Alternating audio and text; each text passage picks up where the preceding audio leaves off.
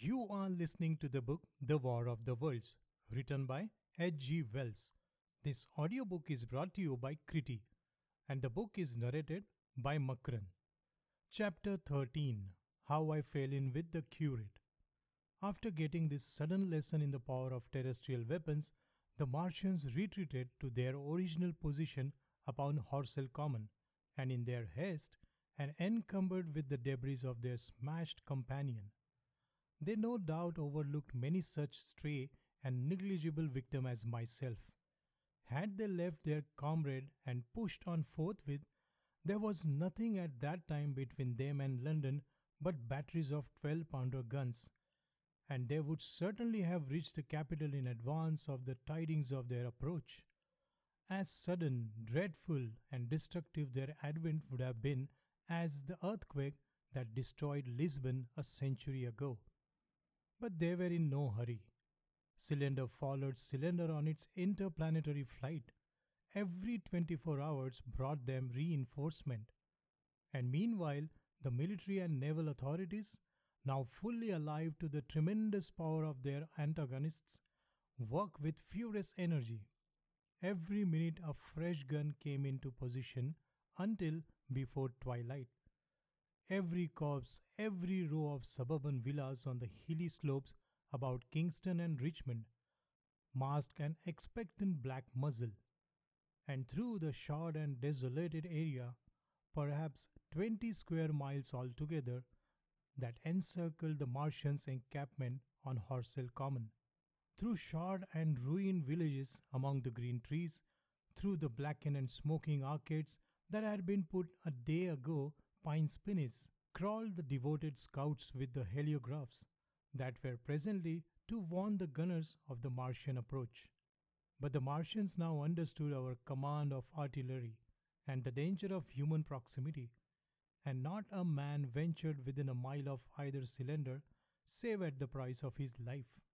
It would seem that these giants spent the earlier part of the afternoon in going to and fro, transferring everything from the second and third cylinders, the second in Addlestone Golf Links and the third at Purford, to their original pit on Horsell Common.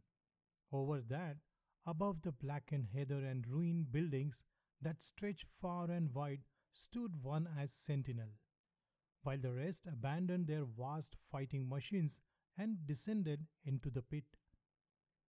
They were hard at work there far into the night, and the towering pillar of dense green smoke that rose therefrom could be seen from the hills about Merrow, and even, it is said, from the Banstead and Epsom Downs.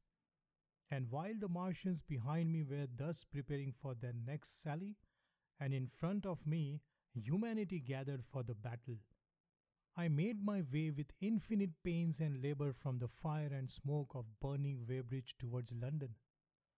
I saw an abandoned boat, very small and remote, drifting downstream, and throwing off the most of my sodden clothes, I went after it, gained it, and so escaped out of that destruction.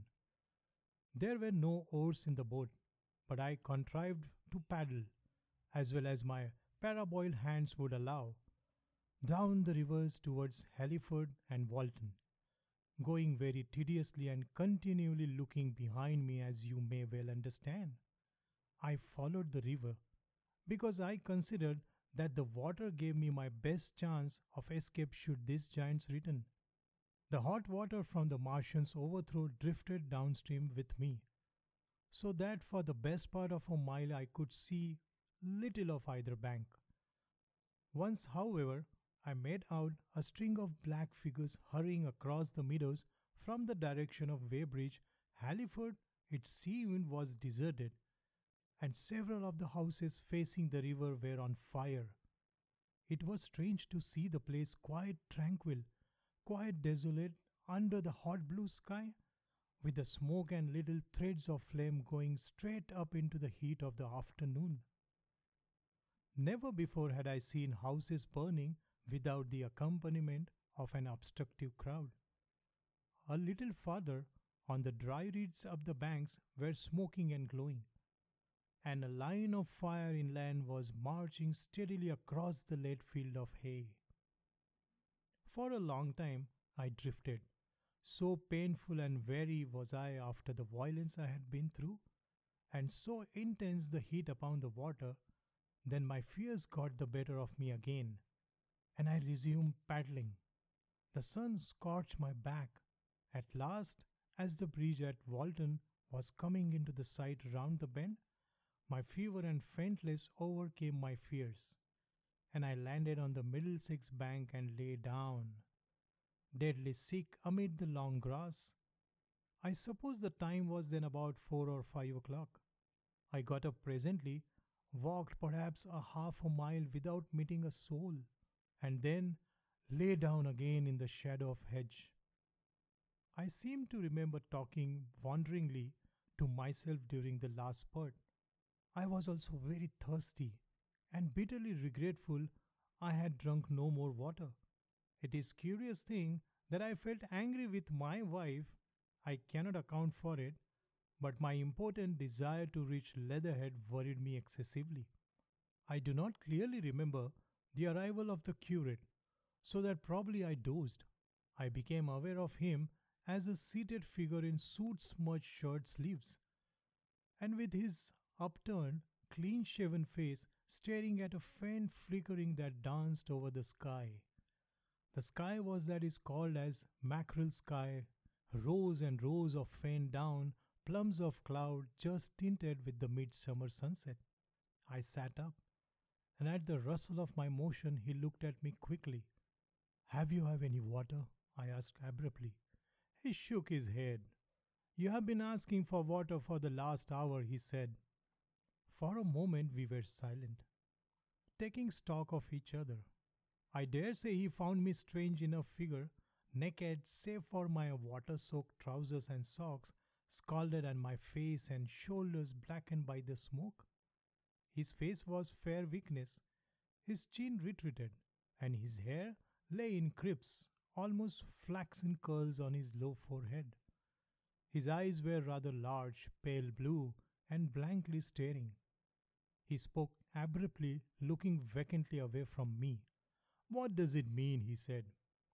What do these things mean? I stared at him and made no answer.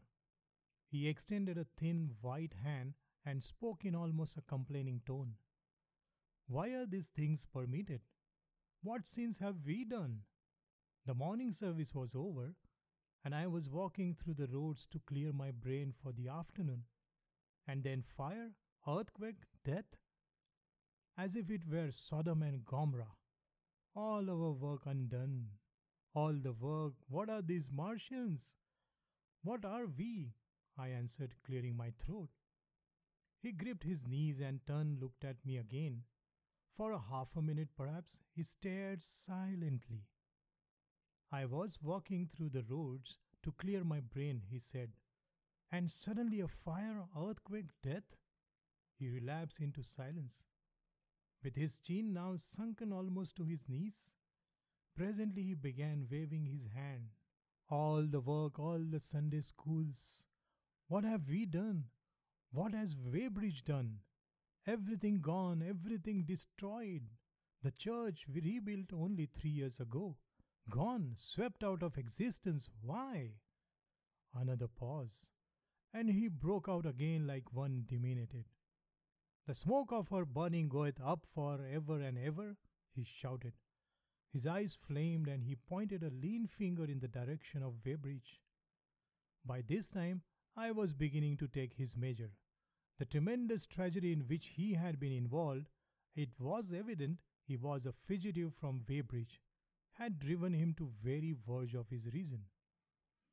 Are we far from Sunbury? I said, in a matter of fact tone. What are we to do? He asked. Are these creatures everywhere? Has the earth been given over to them? Are we far from Sunbury? Only this morning I officiated an early celebration. Things have changed, I said quietly. You must keep your head. There is still hope. Hope? Yes.